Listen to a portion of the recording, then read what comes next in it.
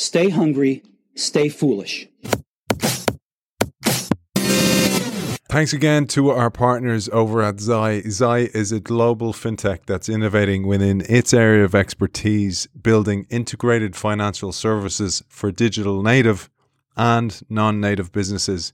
Check them out at hellozai.com. Whether you're building your career or a business of your own, you have a big advantage. Nobody ever sees the rebel coming.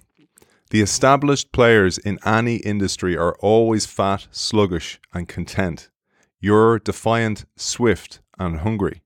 Because your ideas are daring and probably defiant, you'll blindside the competition. By the time they catch on, you've picked their pockets, stolen their best customers, and won the admiring press. As a rebel, you will meet resistance, but you look forward to it. Rebellion is an act of war.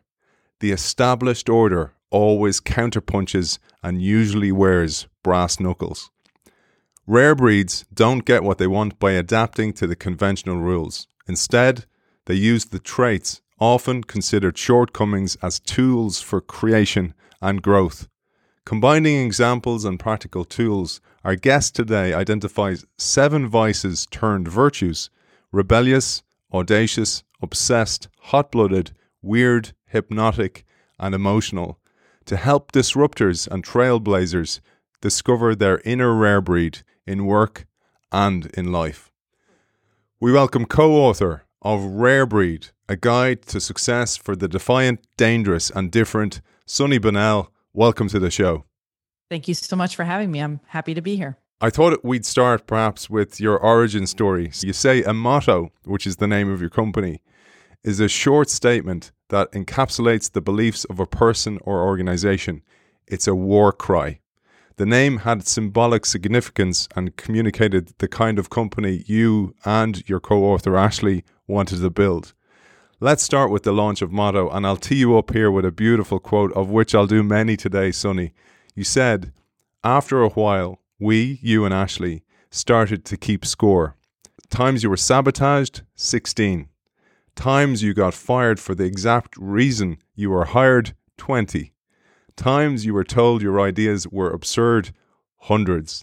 Times you were written off, thousands. You were learning the hard way that vision, dangerous thinking, and defiance of the status quo come with a price." Well, I think our story is one of unconventional success, which you have, touched on there. Our path to global business and brand leadership was a battlefield of doubt and rejection. Ashley and I met in a snowball fight in our early teens. We've grown up together. We went to college together, and in our early 20s, dropped out of college together to start Motto with $250 and a dream. We had no prior business experience. Everyone was telling us that we would fail. And so when you start out young and you start out with a little bit of naivety and you have a lot of voices around you telling you that you cannot do the impossible, I think those voices began to weigh on you. And during a very low point in the business, we were probably a year or two in, barely making ends meet. We were being fired for the very same reasons that we were being hired.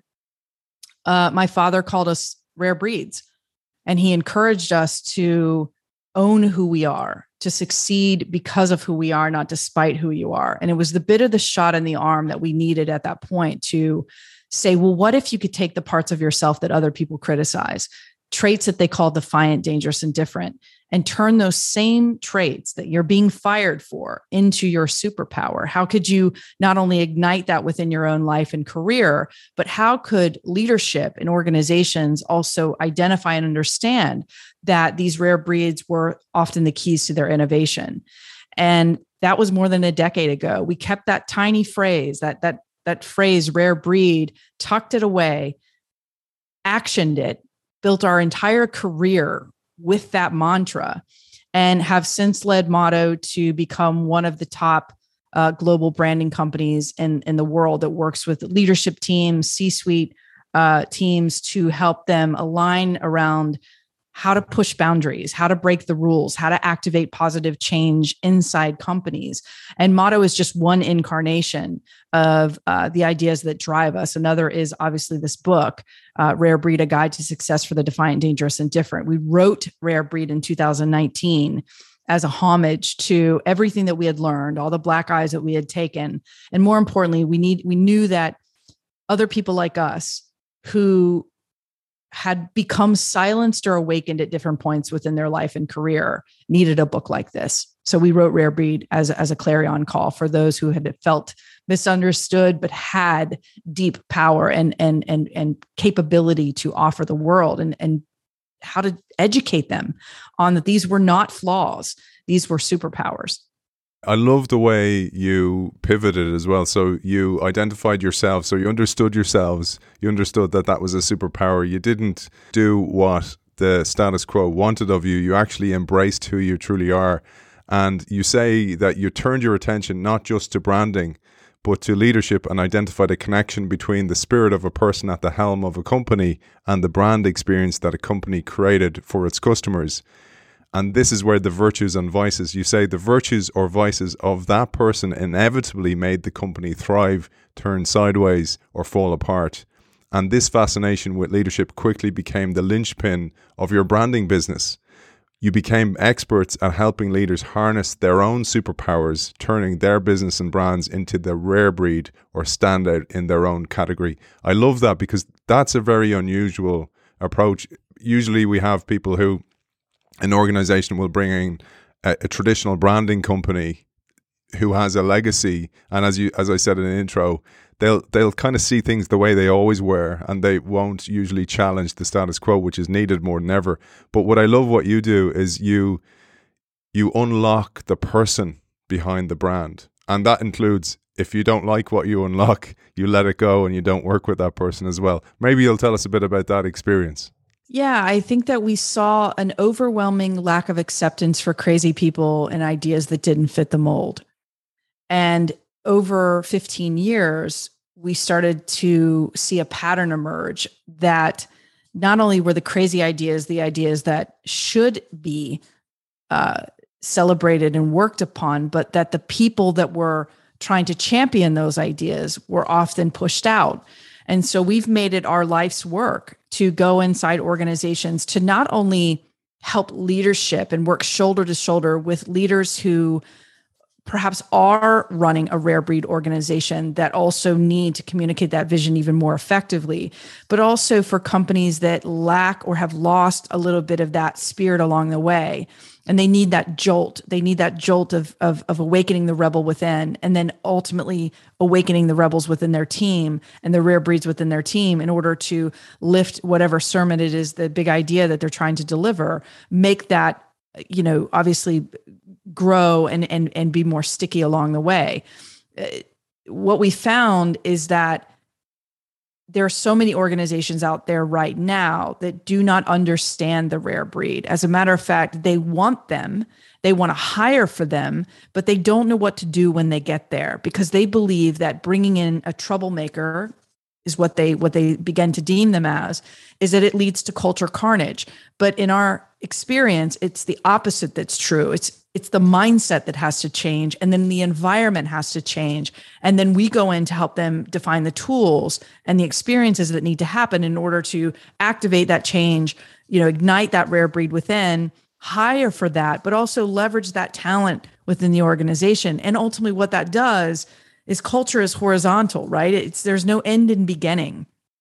And what we have to often do is go in and sort of understand the DNA of that culture, but also figure out where those fracture points, work to, solidify them, and then figure out how that ultimately impacts both internal and external inside out brand, because that's what you're doing. You're trying to harness the power of who they are, trying to educate the teams and organizations on what it means to have rare breed talent, and then ultimately the impact that that's going to have on innovation and your ultimate brand and experience out in the market, and the meaning that you begin to take on in the hearts and minds of your audience. So it's a big job that we do, but one that is incredibly rewarding when we go in and see the transformation, or are able to really help organizations galvanize around some of these core themes and ideas.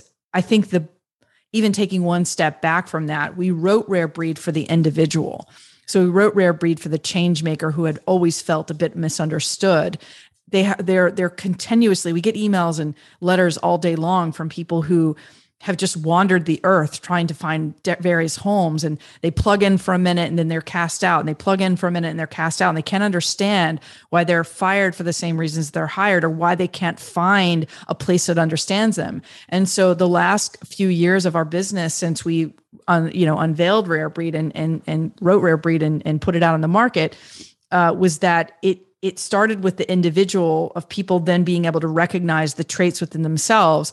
But then we started to see it go up to the leadership level, and leadership teams and CEOs and founders were reading the book and going, okay, I need to see this a different way. And so we are the bridge between those two places, the employee and the person and the team and the leadership, and trying to be a bridge to make those two categories work better together and fuse together to make positive change. I have so much empathy for the status quo, certain parts of the status quo. We'll talk about how, there's certain people you don't want to work with. If you think about how they were raised, essentially, their standard breed, if you want to call it that, the standard breed was raised to manage a company that had an existing revenue stream that was repeatable. A lot of, I find, a Rare Breed person are eccentric compared to the status quo, but they're not eccentric. They're usually raised by parents who helped them embrace who they were, or they stumbled into who they were, or they stumbled into a job and they were lucky that helped them embrace who they were. But unfortunately, we don't see enough of that. And then one of the reasons that drives me for this show, Sonny, as well, is to help people realize that they're not the ones that's broken. The system is broken. The system doesn't actually help the individual that's different, that thinks different, that's neurodiverse, that's diverse from even a gender perspective. Doesn't help that, because it's built for an old world. And I think we're at this, you talked about the interface, we're at this interface between that old world and a new order emerging from the chaos of the old order. I really feel that's the point in the universe we're at, this point in time. And that's why I love what you do about educating both the existing and the emergent. I think that we are in a world where some of this is changing, because you have voices like us out there demanding that it be changed. And I also think that you have more rare breeds finally leaning into all of who they are, not just the pretty parts, and realizing what the gifts that they have to offer the world. And you're right. I think it's unlocked at different points in our life. If we think back historically to the very first eyes that we ever look into, it's the eyes of our parents, right? Or a mentor, or even a guardian, right? And they have hopes and dreams for us that we've not even lived yet. And sometimes those hopes and dreams are incongruent with who we're meant to become. And what I have seen and read and heard from the many people that reach out is that at these different points in their life, and I mentioned this earlier, they're either silenced or awakened. What I think the difference is between a rare breed and everyone else is, while everyone else is suppressing those pain in the ass qualities, rare breeds have finally leaned into them. They've let them off the leash to vandalize tradition. They know that what is within them is gifts. What we are trying to avoid when we talk about rare breeds entering the workplace is or any career at that point, is to avoid leaning into the dark side of these traits. The interesting thing about the 7 traits in the book is that they are as powerful as they are perilous. So when we were writing it, we knew that each trait had to have a dark side. And what we were trying to educate was that a lot of people who perhaps had been oppressed or suppressed at different points in their life were then getting into trouble because they were leaning into dark sides of the trait. They didn't know how to harness the most positive attributes of those traits. And so what we are seeing specifically in the workplace is that if we can hire for rare breed talent, and they are already in a place where they're somewhat, I wouldn't say moldable. That's not the word that we're looking for, because they're often unmoldable. But what you're looking for is someone who's just a little bit more self-aware of saying, okay, I understand that this trait can either unlock this door or close this door. This trait can either hire me or fire me. Once you begin to have power and know the secrets of that power, I believe that you can benefit from it at an operational level. And I think that you can benefit from it as an employee and as a career level. And when those two worlds are kind of coming together and igniting and as one, we're finding that is where the deepest, exciting innovation is happening and where change is really occurring. And so that's the work that we try to do, is the intersection of those 2 points. As I said, we wrote the book more for the individual, but it's now laddered up to the organizational level, and organizations are now asking us to come in and kind of educate them on, how do I think with a rare breed mindset? How do I hire for rare breed talent? And most importantly, how do I unlock this innovation within my company and brand? And that has been a very rewarding past few years for us as the work that we embark on. And that duality, I love that duality that ripples throughout the book. It's, I always had the idea of yin and yang, that chaos and order symbol in my head, because it's the holistic approach of those two things, and helping the person, if you are the virtuous rare breed, lean into your shadow, and then if you are more shadow side, lean into the virtuous part of it, and then you'll actually have more success. I think we'll come back to that, because we're going to talk about the virtues. One thing that happens, Sonny, oftentimes is we go deep on this show. We go for a long time compared to a lot of podcasts that maybe go for 20 minutes. And sometimes we lose leaders. So we have a lot of leaders, CEOs who listen to the show, and they'll go, I was able to grab the first 20, 30 minutes. And so I wanted to get this question in early for those leaders. So those people, what we'll do in the book, we'll kind of follow roughly the arc of the book as much as we can. There's loads in the book.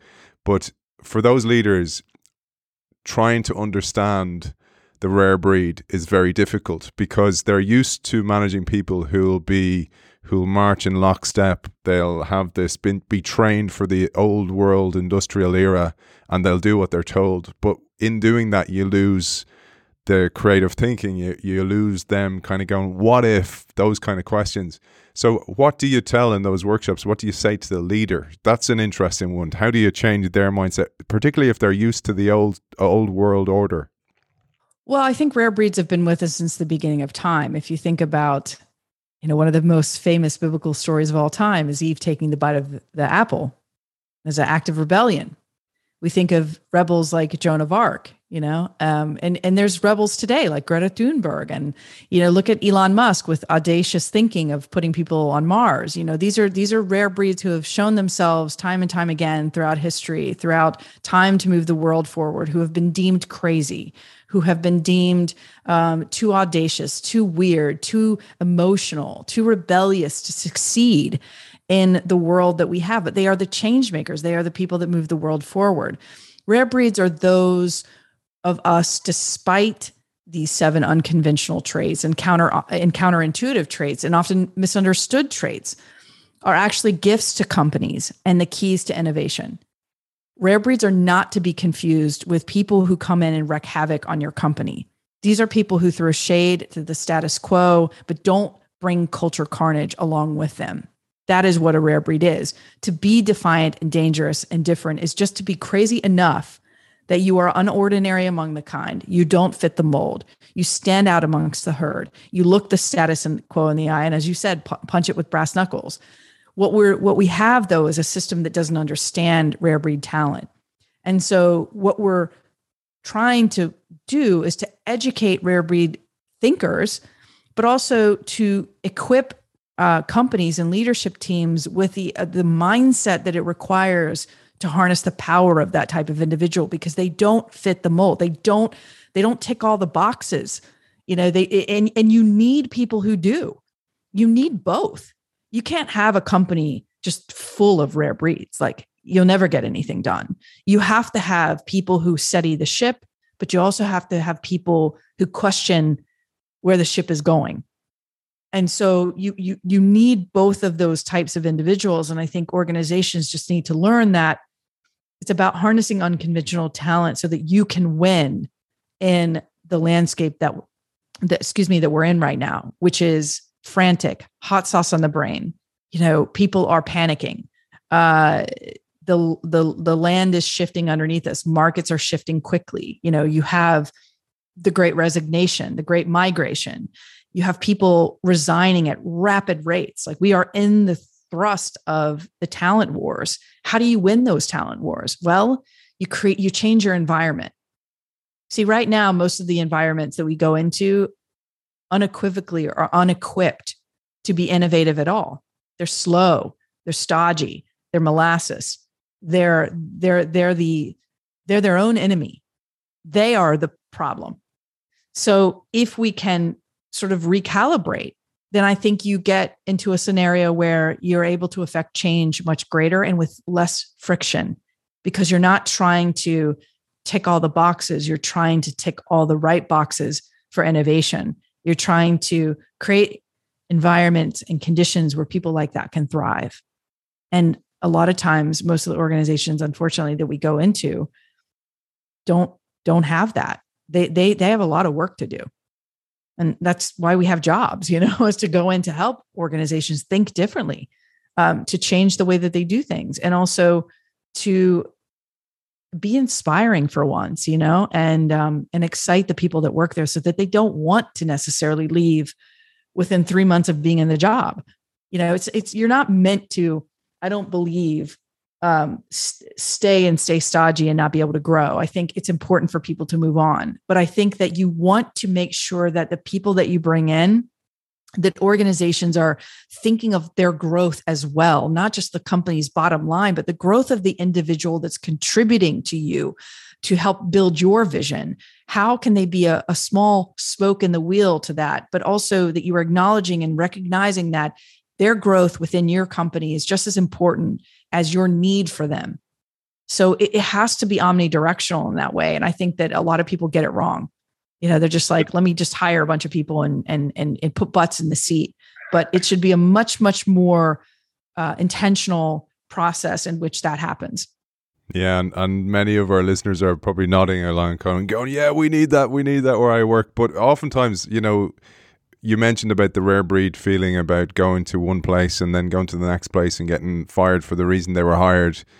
And there's also a little bit of, call it confirmation bias, where I'll because I'm disappointed in the past that I've been let go for the very reasons they thought they hired me, I'll often be biased in what I hear in an interview. So I might interview with a CEO or an organization, and I'll kind of be I'll be a little bit more educated than the last time, and I'll ask a couple of questions, but there'll be red flags and I'll ignore them because I want this time to work. And I really have so much empathy for those people who really try, and then what ends up happening oftentimes is you feel you're the problem. You feel you don't fit in the workplace at all. Then you start bringing it into relationships and families and stuff like that, and it starts to get at your mental health. And I think that's one of the real drivers of this work that we do. Maybe you'll share any experiences you've had on that before we'll get into the virtues and the different mantras.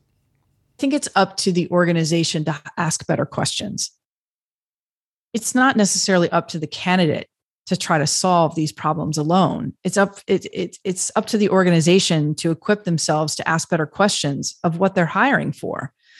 And there's an X factor that you're hiring for. You just have to be educated enough to notice what it is that you're looking for, because on a piece of paper, they might not look perfect. They may be perfectly imperfect in all the right ways. And it's our job to do that. I think the corporate world faces 3 overlapping existential crises or problems. First, it hasn't fully wised up to the reality that it's no longer making the rules. That's number one. Second, I think corporations are becoming agents of social change, and they're not wired for it. They want predictability and profits. And the final one, I think, is very simple. The thinking that got us here won't get us there. And we live in a world where, glaciers are melting. There's a viral pandemic. There's growing extremism. There's artificial intelligence. There's demand for racial and social justice. And to meet that future, companies need innovative minds. and they need rare breeds who think around corners, who are going to break stuff, who are going to giggle when they stomp conventional wisdom in the dirt. And they don't care necessarily who they offend or what territory that they invade. The piece of that that's very important, though, is harnessing that in the most positive way so that those mavericks, those artists, those skeptics, those philosophers, they solve the problems that no one else can. But if Ivy League pedigrees aren't necessarily going to get there, and not that they're going to stop being valuable, but they aren't the only currency that matters. And I just think we're in the world of change where we have to be keen on what that means for us in this new business landscape. I mean, even from 2019 to 2020 to 2021 and now 2022, the amount of chaos that has ensued amongst businesses and brands is staggering. So what are you going to do? Pull a page from the old playbook? Or are you going to rip up that rule book and think differently and go in a different direction? That's what we have to do in order to thrive. Everybody is in dire need of relevancy and to be able to keep head above water. And the way that you're going to do that is not by falling back on old tricks. We're not in the same show anymore. I love that. And I love the authenticity of motto of the company and the way that, like, for example, in the call it the old era, the Industrial Revolution era, or even 50 years ago or less even, you could mask the authenticity of your brand through advertising and a customer wouldn't know any better. Through, social media didn't exist. We didn't have that back channel to understand what's really going on, Trustpilot, all those type of things. And I love that. That's what I really like about the motto story, is that not only do you unearth who the person behind the brand or the people behind the brand are to unearth that true authenticity, but then if you don't like what you unearth, you don't work with that person as well. I loved, for example, and I'm jumping ahead here, the story where the CEO, a gentleman, or not so much a gentleman actually, was quite rude to his colleague, the CMO, on the call.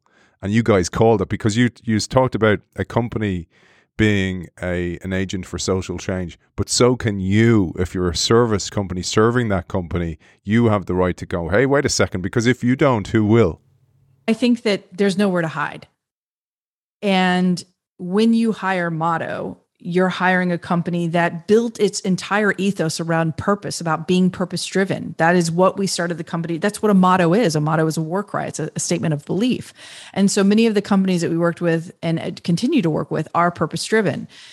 There's only been, a few instances in the history of our work where a company has come in and been quite inauthentic. One story comes to mind of a company that wanted to sell honey.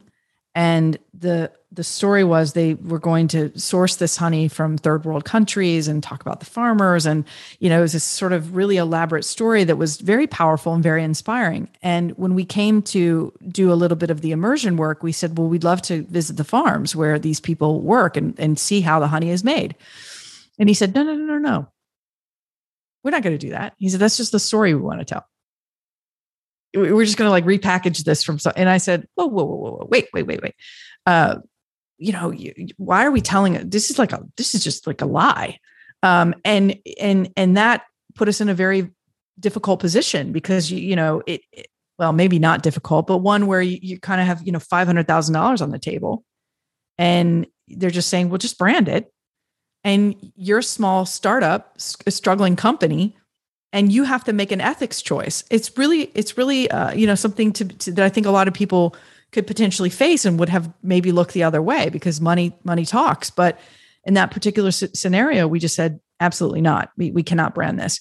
But I think there are bigger things at play here, which is, most of our work is focused on good companies that need a little bit of help. They need a little bit of refinement. Their heart's in the right place. Perhaps the purpose, the vision, the values, the brand's ethos, some of the big idea has gotten, disconnected along the way, and they need someone to come back in and refocus that. And then ultimately what then needs to happen with that big idea is for your team to galvanize around it and rally around it. And so a lot of our work is really geared towards figuring out what we need to say and then who we need to lift that message higher. So for us, it's two pieces. It's purpose. It's about defining that authentic purpose. And then it's also about the identity of the company and who then lifts that message and supports that big idea. And those are the rare breeds. Those are the rare breeds that you want on the team. So how you get there, though, how you get to that sort of authentic, cohesive story is you begin with the purpose, you begin with the right mindset, you begin with that rare breed mindset, you then apply that to how you speak about and you talk about whatever the big idea is. And then you ultimately ladder that up and down throughout your company from a culture standpoint and from a message standpoint, and ultimately from a hiring standpoint, so that the people that you bring into the organization, those rare breed talent, the people that work for you and believe in the cause, ultimately make that sing for you out in the market. And that's what you really want. And just a lot of times the brands that we work on, there's just a little bit of disharmony at one of those junctures. And we are brought in for different pieces of that, depending on where they're at in their own journey and where they're at in their own company. We have clients as big as Virgin and Google and Microsoft. And we also have clients who are scaling and, disruptors in the market. One of them just became a $1 billion valuation, unicorn status. They're scaling, they're growing, they're changing the world, they're changing how the world works. And we're just a piece of that rocket fuel, the combustion that allows them to tip upward and go hit the moon. That's what we do. We're shoulder to shoulder with them in whatever journey that they're on to make sure that they reach those goals and aspirations. You mentioned that company with the honey. I've seen that recently. A company in Ireland, similar thing. It was a branding got them massive investment to scale the product. Scale a lie sometimes. I raised it with a couple of friends and they were like going, well, Aidan, you're being a bit too, this is business. And I'm like kind of going, well, it depends on how. Yeah, well, I think the truth shakes out, right? What I think you're seeing right now is. Yeah, I think there's, as I said earlier, there's nowhere to hide. I think companies that treat people badly, I think companies that don't do the right thing, eventually it comes out. And so, I encourage companies to really think about how they treat their team, who they're looking for, how they hire, how they onboard, how they make people feel part of the organization and the belief systems of that organization and really walk the walk. And I know it's so hard to do. It's so easier said than done. But I've seen it done. I've been in some amazing, amazing companies that I've seen firsthand that it's real. And I know that it exists. And I've been in companies with rare breeds who are thriving and innovating and doing remarkable things. And to have a front row seat of that is I love my job. I love being able to work at that level and watch the theater play out.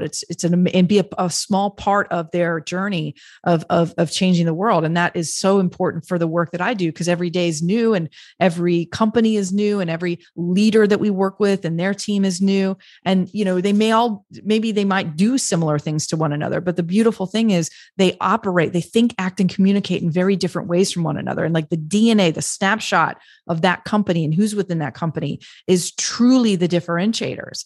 And, you can feel it. If there's psychological safety, the minute that you're working with their leadership team. And if there isn't, you try really hard to create it so that we can actually make moves and make innovation happen. You need that safety to be able to dream and fail repeatedly without being fear that you're going to lose your job. It doesn't mean to be particularly naive about it, right? It's somebody's just failing repeatedly. Of course, that's a different conversation. But in a business like ours, specifically that's hinged around creativity and bold thinking and big idea making, like that doesn't come without risk. Every idea that we put on the table has risk. But on the other side of that could be huge rewards. Some companies are just afraid to take the leap. And so what I and Ashley try to do is go into companies to give them a little bit of courage, that you can fail and recover, and not repeatedly, but you certainly can take some risks. And on the other side of that, we have seen payoff quite beautifully. So you just have to give people a little bit of hope that you can dream big, you can be audacious in your thinking, and allow people the creative freedom to do that. And you won't punish them if they dream really big and perhaps fail one time. Like, give them another shot. Yeah, there's nothing worse, isn't there, when you see a rare breed who's had their back broken trying things where you sometimes see them in those workshops, and you may have heard, oh, this person's really innovative, and they're standing there and you can tell that they've just capitulated, they've just given in. And it's horrible that, and that's one of the drivers for me of the work that we do, and even the show, and sharing, trying to ignite that fire that's inside people again. But I wanted to bring it back to something you said, Sonny, because we were saying there about the authenticity, and I see the same thing. So one of my parts of my role is corporate coaching or executive coaching. So I work with a few executives, and I always start with the personal purpose first. So what are your values? What's your personal purpose?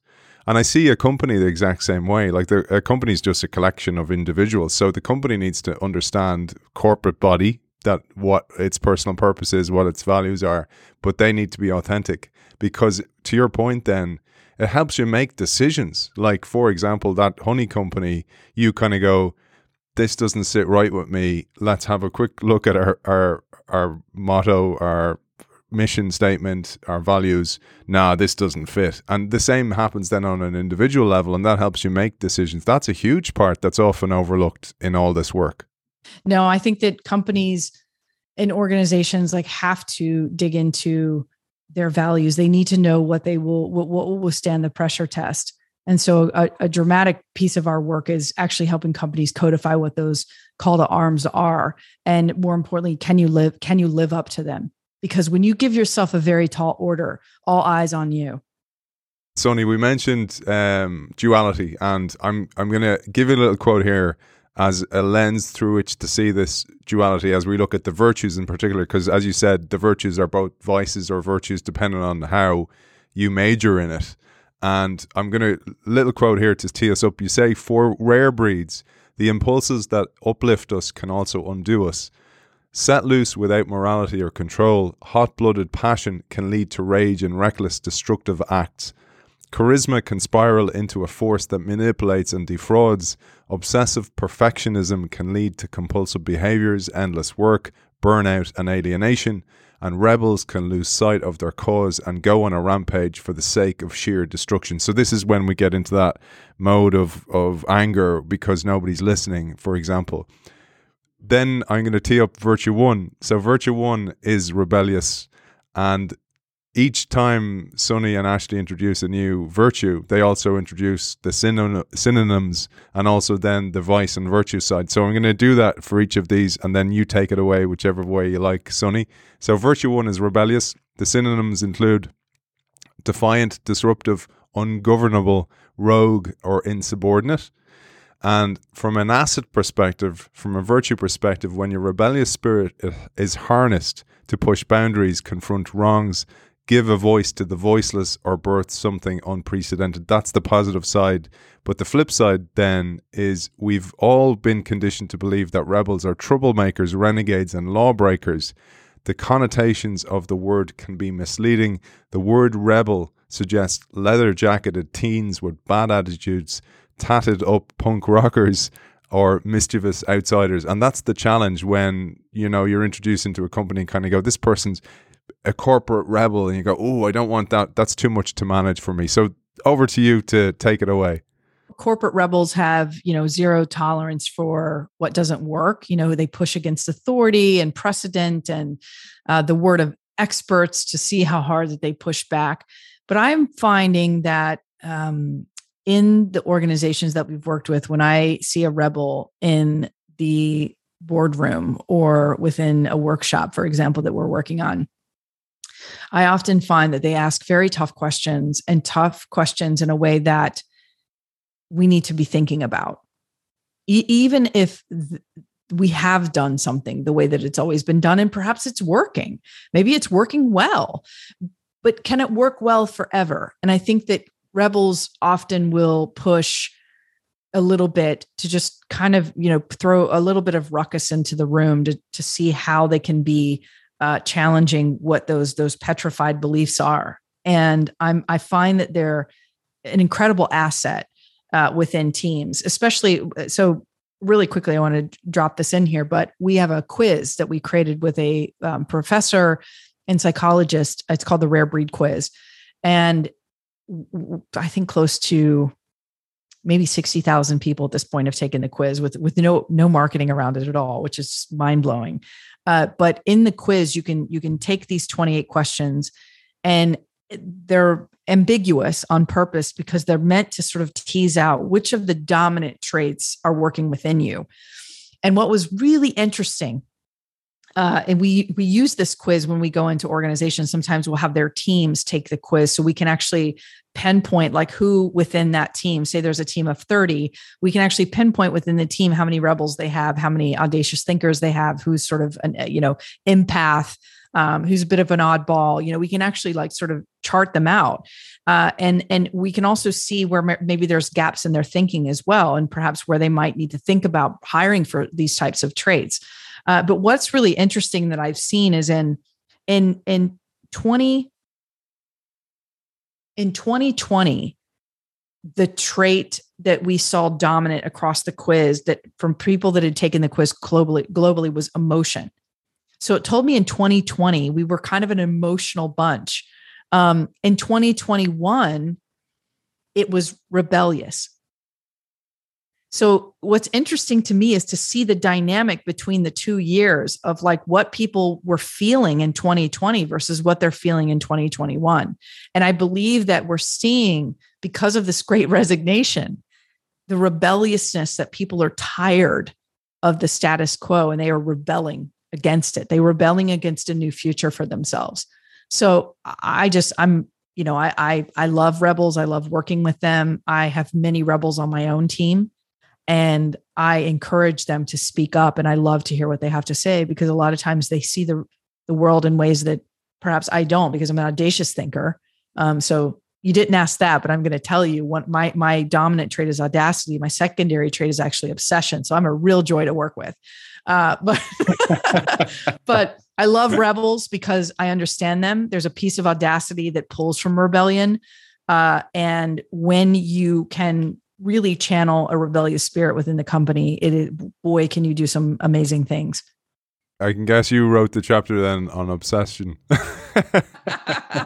I did. I had a heavy hand in that chapter. We'll have to include that. We'll have to include that one, because I recognized a lot of stuff in that one.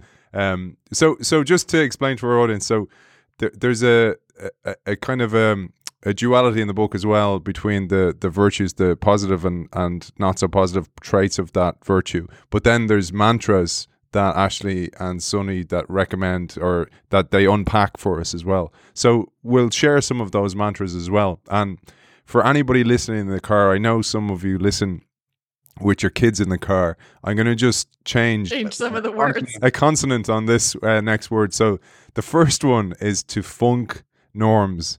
And I'll set you up here again, Sonny, with a quote. Norms begin as behaviors or social codes that make the majority of people feel safe and operate at ease. Given enough time to sit unchallenged, norms harden. I love this. Norms harden like petrified wood and turn into rigid beliefs. This is the way things are done. Most people don't question them. The few that do are punished. Without norms that tell us what we should or shouldn't do, our world would be chaos and we wouldn't know how to navigate it. Or, as you say, so we're told. Yeah. So, well, I think most of us are taught from an early age that success is conditional, that you have to change who you are to succeed.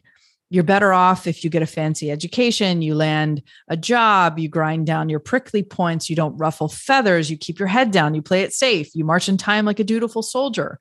The whole goal is to help you fit in. And that is what happened to Ashley and I in the very beginning of our journey, was that we were taught to keep our heads down, to stop asking all these tough questions. You know, who did we think we were? These two young girls, quote unquote girls, coming in with his wild hair and pushing on executives that were, you know, 3 times older than we were, and challenging their belief systems. And what right did we have to be questioning their authority? You know, you're encouraged to develop yourself, but only in a way that makes everyone else feel safe and comfortable. And, you know, when it looks like you might become something or be something that goes against the grain, that's when you get labeled defiant, dangerous, and different. It's never meant as a compliment. You've been pressured to make those things invisible. And after a while, I think you don't remember who you are or what made you special in the first place. Like, we have a habit, I think, societally of beating out the most important parts of people sometimes, you know, and it's because they don't fit. And, you know, that's why we believe so much in the word rare breed, is because when you think of other words to describe people like that, they're words like misfit, outlier. You know, you're the ugly piece of fruit. Rare breed is a badge of honor. That means you are unordinary among the kind. You are one of a kind. There's no one else in the world like you. And that is a gift in and of itself. So when I think of the way that societally, and even in parents and teachers and friends will often try to squash out these pieces of ourselves because they're uncomfortable. We don't understand them. And look what we do, even in our own companies. We bring that, not just who we are as kids, right? And who we become shaped into as adults, but we bring that into how we lead. We bring that into how we manage. And, you know, we have a long-standing diversity problem.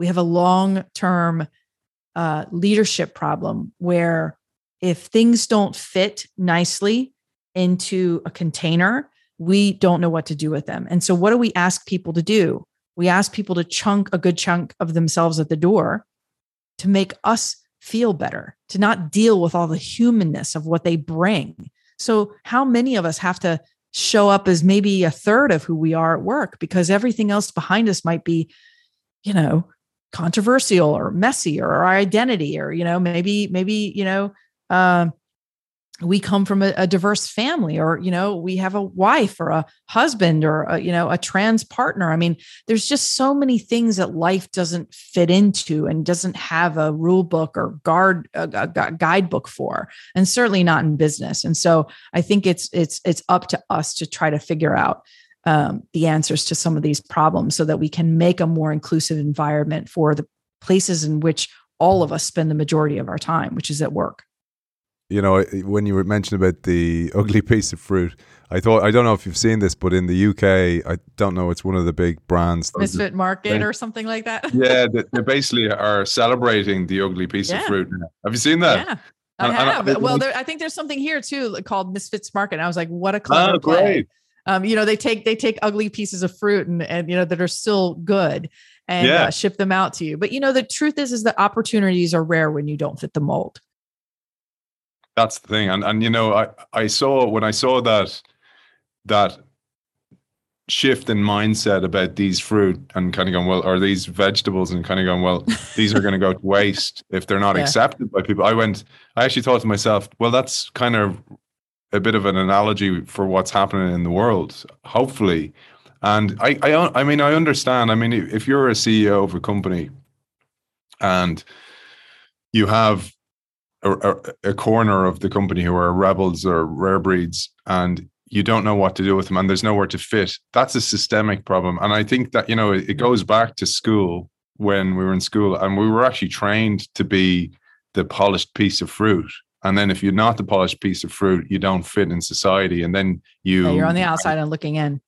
Yeah. And then you're wearing a mask in a job for the rest of your life. And that's tiring. I mean, that's where I say that person who's had their spirit broken and they're sitting in the meeting and you're kind of going, what's wrong with you, Aidan? You used to be so full of ideas, and you're kind of going, why bother anymore? That's a real tragedy. You broke them down. Yeah. They're wearing a mask to work. And that is so tired. I have a term for it I call it reverse Dorian Grays, where the whole idea of the portraits in the attic rotting away, but actually they're rotting away in plain sight, and their true self is hiding away in an attic somewhere, and it's pristine and it's rare breed and it's unique, but it's not allowed out to play because it doesn't fit anywhere. I think that's the real tragedy of all this. Yeah, I absolutely agree. I one thing that we take a lot of pride on at Motto is we've worked very hard to encourage an organization full of rare breed talent and people who can truly show up as themselves and not be punished for it. And I think, we're no one's perfect, right? We're always a work in progress, but we try very hard to create the conditions to allow people to thrive and to we have had people who have come in to work for us who have been broken before. And it takes a bit of adjustment when they are onboarded and they begin working, that they realize, they look around and they go, wow, this isn't like any place I've ever worked. And it's almost like they can't even believe it. It's an absolute disbelief that something like this actually exists in the world. And it does. And I can point to many companies that do, and we've worked with many of them.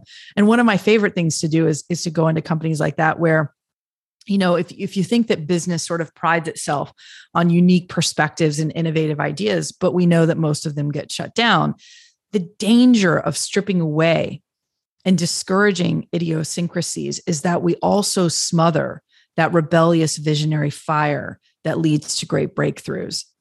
And so when we can go into a company and sort of turn that light on, or at the very least, have people feel seen, and by the time we're out of there, like they are operating in a slightly different way. They might not be at the end of the journey where they need to be. We're all in sort of perpetual beta, but that you've left that organization in a much better place. You've left that brand in a much better place culturally, from a mindset standpoint, culturally, DNA significant wise, you've left them in a much better place than you found them. And it's one of my most exciting things that Ashley and I get letters all the time from people who are like, I've never felt seen. We did a talk recently. So we do a bunch of keynote speaking around this topic about how non-conforming people can be the keys to innovation. We spoke at Fast Company Innovation, and the chat was just full of people just typing in, I feel seen, I feel heard. I've never thought of myself in this way. You've given me permission to be myself.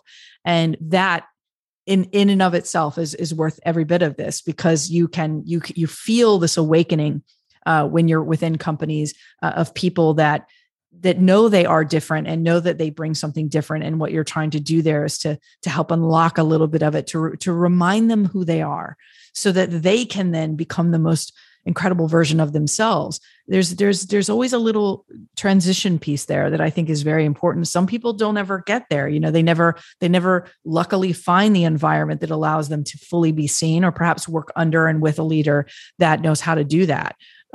But when you can teach leaders who have otherwise not been able to unlock that within their team how to do it, it's amazing what you hear about 6 months later. You check in on them and they're like, it's changed the entire way we run our company. And we're more innovative, we're more creative, we're more happy than we've been in a long time. And that's the work that people should be doing. It's exciting work to be involved in. It's so great for people to realize, and the longer they wear the mask, the more they become the mask. And that's why I think this work is so important, and to share it and get it out there as much as possible to make people remember who they truly are. And that childlike imagination and wonder, those things that make you really creative, need to be unlocked in people. And the workplace, for most places, doesn't accommodate that. But we'll keep moving. By the way, we have only got past one virtue and one mantra, and there's 30 odd in the book. I'm going to jump to a next mantra, because this one is very typical for this show, is that the status quo by its very nature will not give up without a fight. And the way you put that, the mantra is to expect sabotage. And you tell us political candidates have a term. They call it opposition research, for their attempts to smear and discredit their opponents. And in a similar vein, rare breeds should expect sabotage, such as the Chobani saga reveals. I'd love if you share this one. This is a great story. I was unaware of this, but it shows that when you do shake things up, expect some repercussions. I think Hamdi Ulukaya is a great example of this, founder and CEO of Chobani, where he began hiring refugees. And he faced deep, deep criticism and also, threats. And people took it very seriously. And, he could have easily folded. And I think back to even Ashley and I's story. We tell a story in the book about being invited to an agency ran by the old guard who had been in, we started, just for some context setting, Ashley and I started in a small coastal town in South Carolina, small population, only a few key players at the time, maybe three established kind of players in the advertising space. And they got wind of us and heard about that we had opened up shop in this tiny little warehouse, and which ran by these two women who were trying to flip the script on what had been done. So we were kind of looking around and saw this homogenized thinking and vanilla, ad creation and billboards, and why did everything look like a golf ad? And we wanted to sort of flip the script, and they invite us to their office, and we sit at this sort of like king table that's, they're at one end, and it's just like in the movies, like they're at one, they have briefcases. It's just a bunch of old, white-haired men, and they've got briefcases, and everybody's in a suit. And then here's Ashley and I, not in a suit, not with a briefcase, at the other end of the table. And, we go into some funny story about that, but, they had slid something across the table to get our opinions on, because I think they were just trying to suss us out, because I think at some point we were starting to turn the corner, and there were some people who were coming to us and saying, like, you're interesting in the way that you think and approach this. And we are looking for something different. They didn't know exactly what that different thing was. And we didn't exactly know what the different thing that, was that we were offering at that point. We were so young, but we knew that we were asking very tough questions, and more from a place of curiosity of, well, why do you run the company this way? Or, what's the purpose of the company? Like, what are you trying to solve in the world? And these were sort of very non-assuming, childlike questions, but they were questions that they'd not been asked. And we began to start to make the connections around why these things were very important to business, and ultimately communicating your vision to a team. And why should anyone care about that vision and or purpose and or message that you were trying to create? So, I remember just being sort of in that moment, them looking at us like, are you a threat? Are you not a threat? And almost trying to scare tactic us out of business. And at one point, we don't tell the story of this, but at one point they had 2 years after we were in business, they had stolen our brand identity. So and they had a huge office sitting on the main road, and had taken our, anybody who looked at that would know that those were our brand colors, are a very similar logo, and had stolen sort of some of our taglines. And we said, well, you know what? Good on you. We'll just create something different, because that's the thing that I think people like that, innovators can't, non-innovators can't wrap their head around, is that innovative people have more ideas. Sometimes they have better ideas, and they continue to have ideas. So, I think when you think of the idea of expecting sabotage, I think when you threaten the established order in any sense of the way, when you are ever perceived as any bit of a threat, you will face criticism. You will be sabotaged. People will try to bring you down. And I think that, what you have to realize is that you can withstand that, and you can outsmart and outthink and outwork those who are trying to tear you down in that period of time. And I think Chobani is a great example of that. Not only a company who survived, but is now thriving. And the thing that was seen as the thing that was a negative has now been turned into a positive. And what companies are saying that they should do more of. So you're always, any first to market's going to take the arrows in the back. I took many arrows in the back. But I came to accept it. I think the difference between rare breeds is they don't fold. They may kind of get down on their spirit a bit, but you always need somebody to see within you what you're gifted at. And what I have encouraged a lot of people who read the book, who have been perhaps a rare breed that have been silenced at different points, what I then encourage them to do, as a matter of fact, in our talks, one of the last things that we say on stage is we say, at the end of this, go outside, pick up a phone, call somebody, call a rare breed that you know, and tell them that you see them. Tell them that you know that they're unique and different, and that you see them for all of who they are. And it's amazing, like what happens when we start to acknowledge the rare breed in other people, how good that feels, because it turns it away from being a negative into a positive. And so, if I can encourage more people, even people listening right now, they're either thinking of themselves or they're thinking of numerous people that they know, going, oh yeah, they're totally a rare breed, let them know. Because sometimes we're not seen. So the more that you can be a vessel for seeing others and encouraging it rather than suppressing it, whether it's your child. I know many parents of a rare breed child right now who've actually reached out and been like, give me some tips. I've got a bit of a rare breed in my kid lineup. What should I do?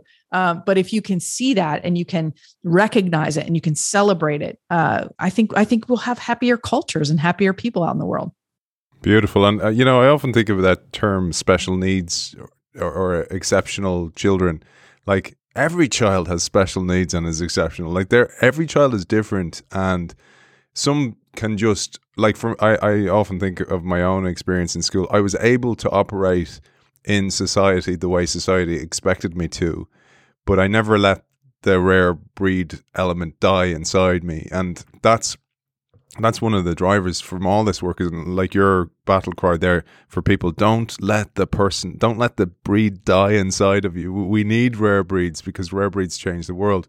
I'd love to get in at least two more virtues before we finish. Why don't we talk about obsession? That's a good one.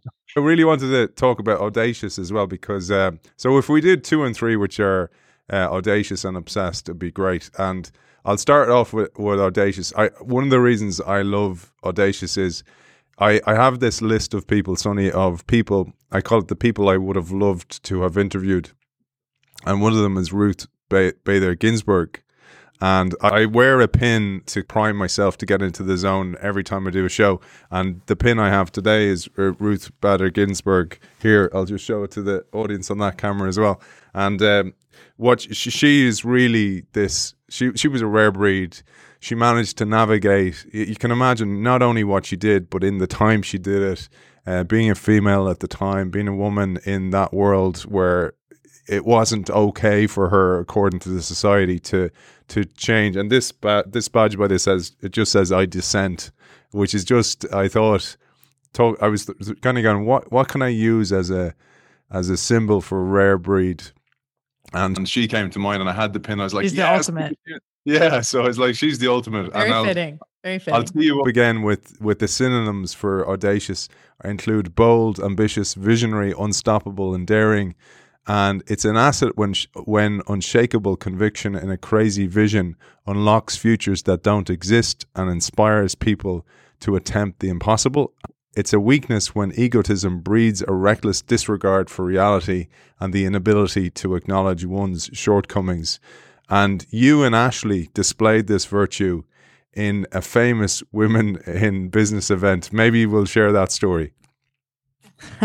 Oh, that's an interesting story. Audacity is being a bit of a prophetic visionary, unless it spirals into reckless hubris, which we all know can be kind of the undoing side of that. I think we need audacious thinkers to move the world forward. I think audacity shows itself in moments that you would otherwise think are non-important, that become very important moments in your own life and career and work, and even in your own company. Thinking back to that story of being in that room with all these executives and sort of being doubted and being audacious enough to walk out of there still with our head held high, that we could do this. The audacity is having the self-belief that it's not, is it crazy? Is it crazy enough? That's what audacious thinkers do. As a matter of fact, that's the premise of our next book. And I think that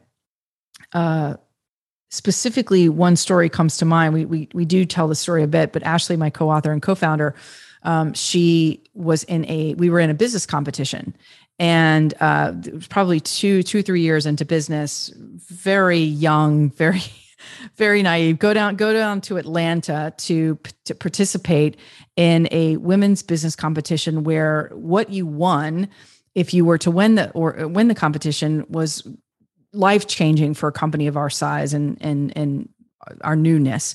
You got a line of credit from American Express. You got mentorship. You got press. You were able to get a Cisco package, like an entire IT setup. I mean, it was absolutely game-changing. NBC was there. Like, this is big. There's cameras everywhere. And the day before the pitch, you had to go up, and the concept was you had to go up and pitch your business. And you pitched your business in front of an esteemed panel of judges, women who had achieved great things in their career. One of them had created, Take Your Daughter to Work Day. And just, these were pretty substantial figures, the Mayweathers of entrepreneurship, right? And here we are, the youngest women in the competition. All of these other women that we were up against had multi-million-dollar companies. I think we had maybe $600 in our account.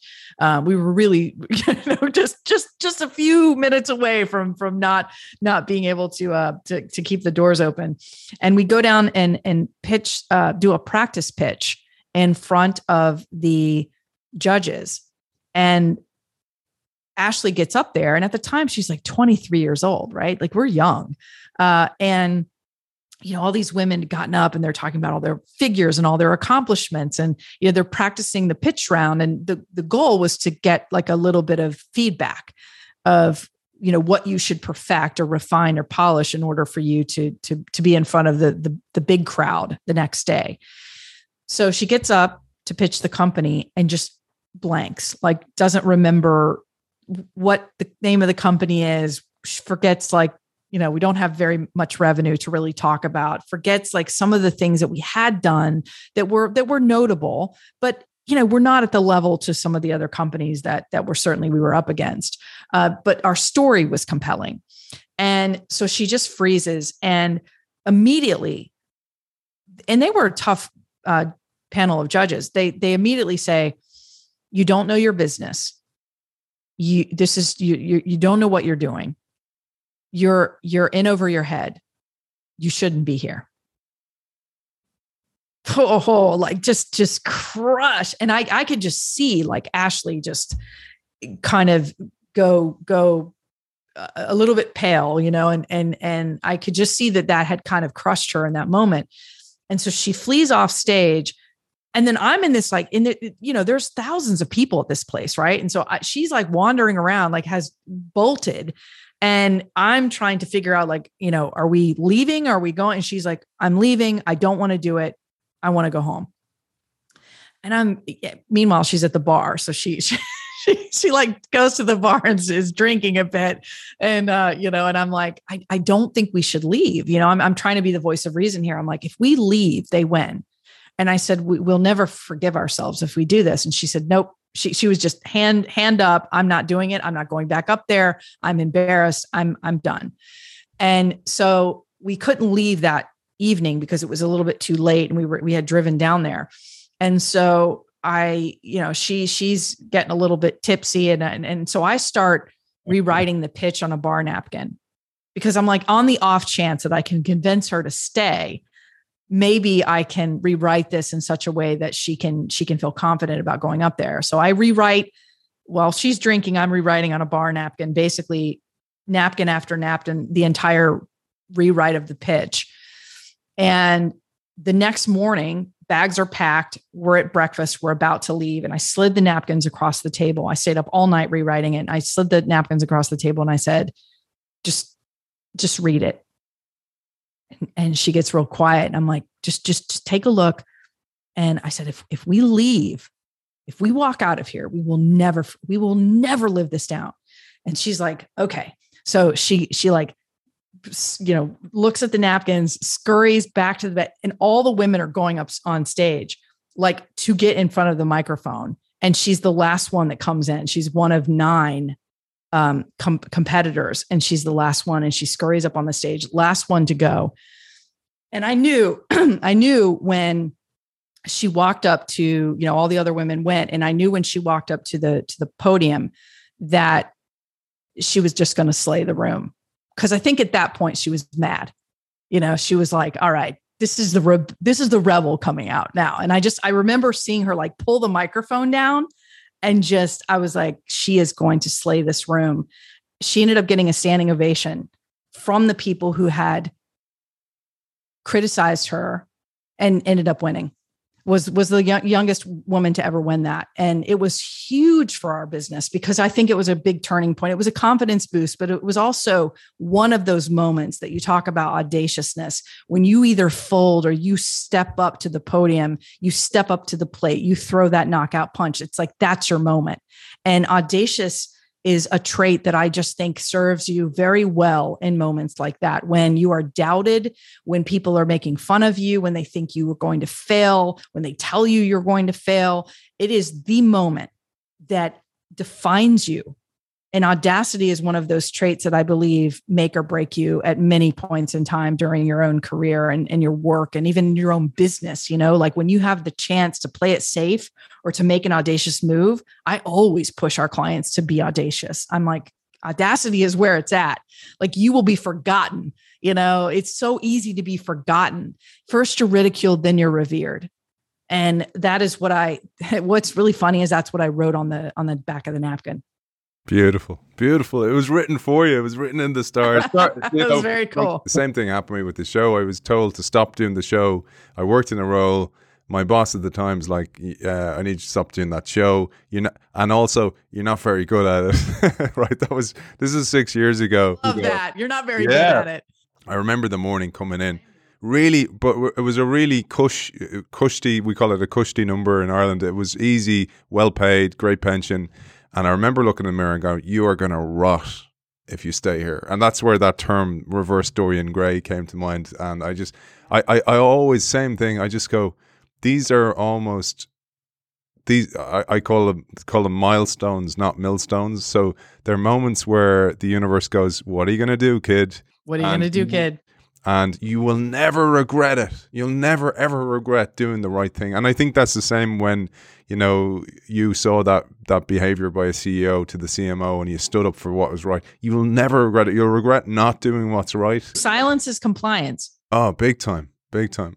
This next one really resonated with me because of a particular term. I wasn't that talented, but I worked really, really hard. So discipline and obsession really helped me actually achieve.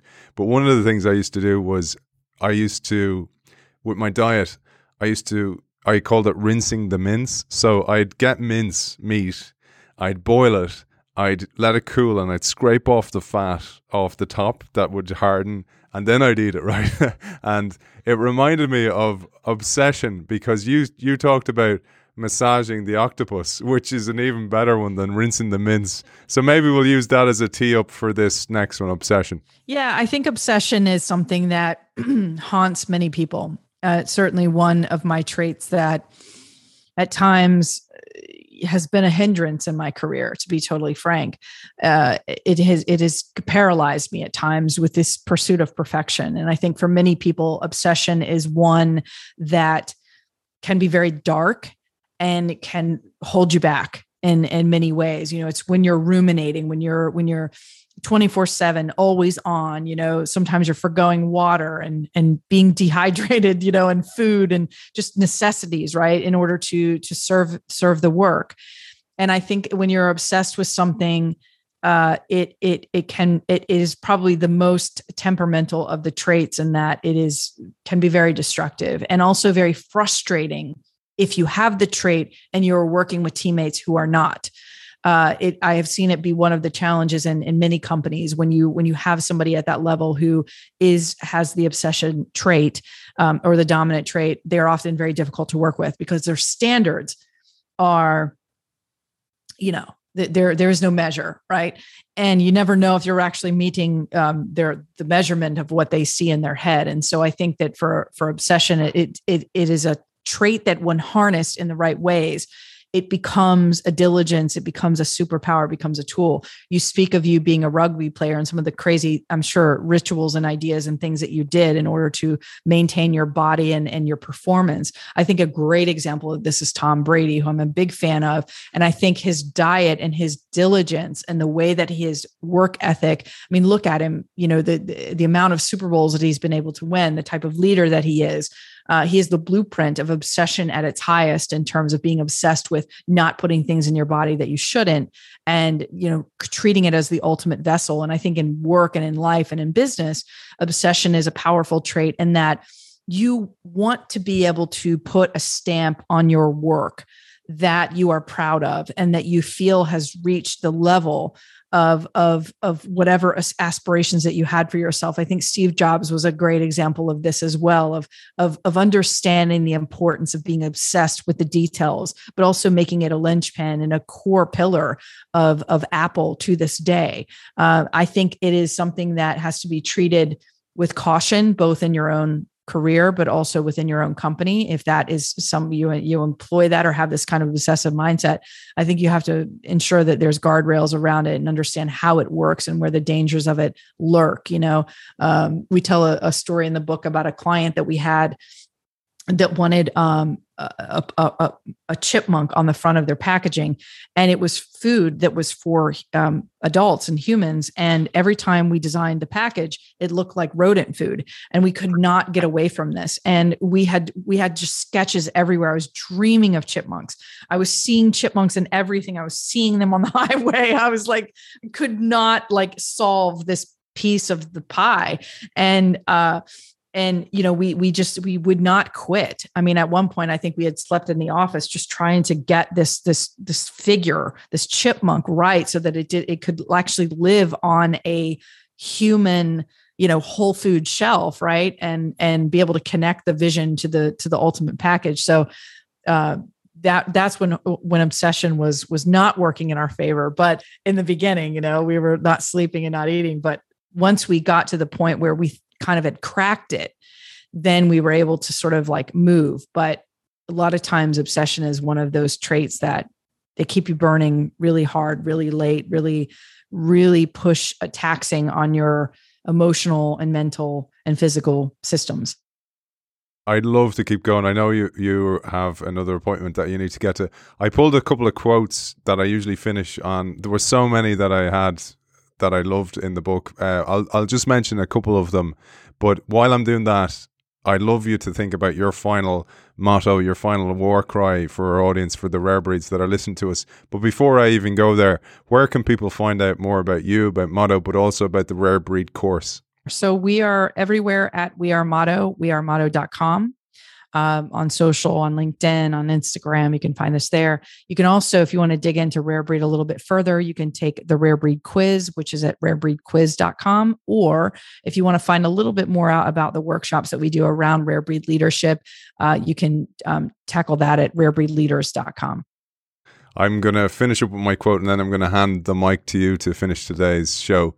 I have three, but I'm going to just pick two of them here with your time in mind.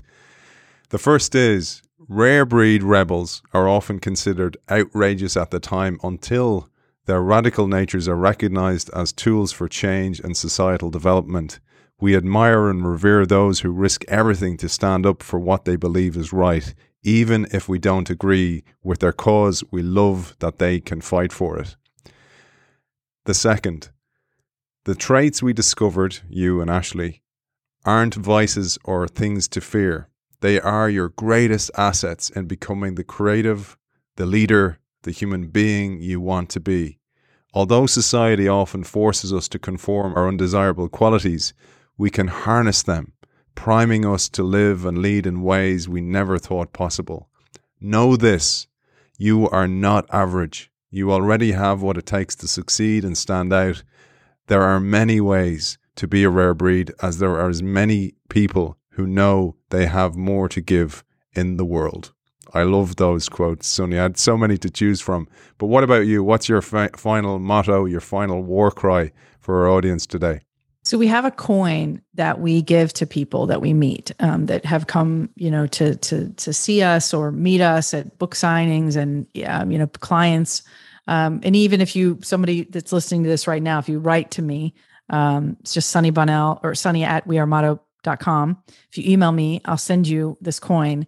But on one of the side of the coins, it says vice. And on the other side, it says virtue. And the borderland between dark and light sides of our nature are often murky and indistinct. These traits are incredibly powerful, and you have to know what you're doing with them. It's like holding a lightsaber. You have to know what you're doing with these 7 traits specifically. And so what I would encourage people to kind of think about, if there is a motto at all that I can depart, is that you have to own who you are. You have to own who you are in a world that wants to own you. You have to be able to wrestle your vision forward in a world that's trying to stop you. And the only way that you can do that is by owning all of who you are, not just the pretty parts. You have to succeed because of who you are, not despite who you are. Author of Rare Breed, A Guide to Success for the Defiant, Dangerous and Different, Sonny Bonnell, thank you for joining us. Wow, this was such a cool conversation. Thank you so much for having me. Sonny, awesome. Thank you so much. I'm sorry I went over. I was like, man, I could just talk about this all day. Same here. Same here. Thanks as always to our partners over at Zai, a global fintech that's building integrated financial services for digital native and non-native businesses. Check them out at hellozai.com, and I'll see you next week.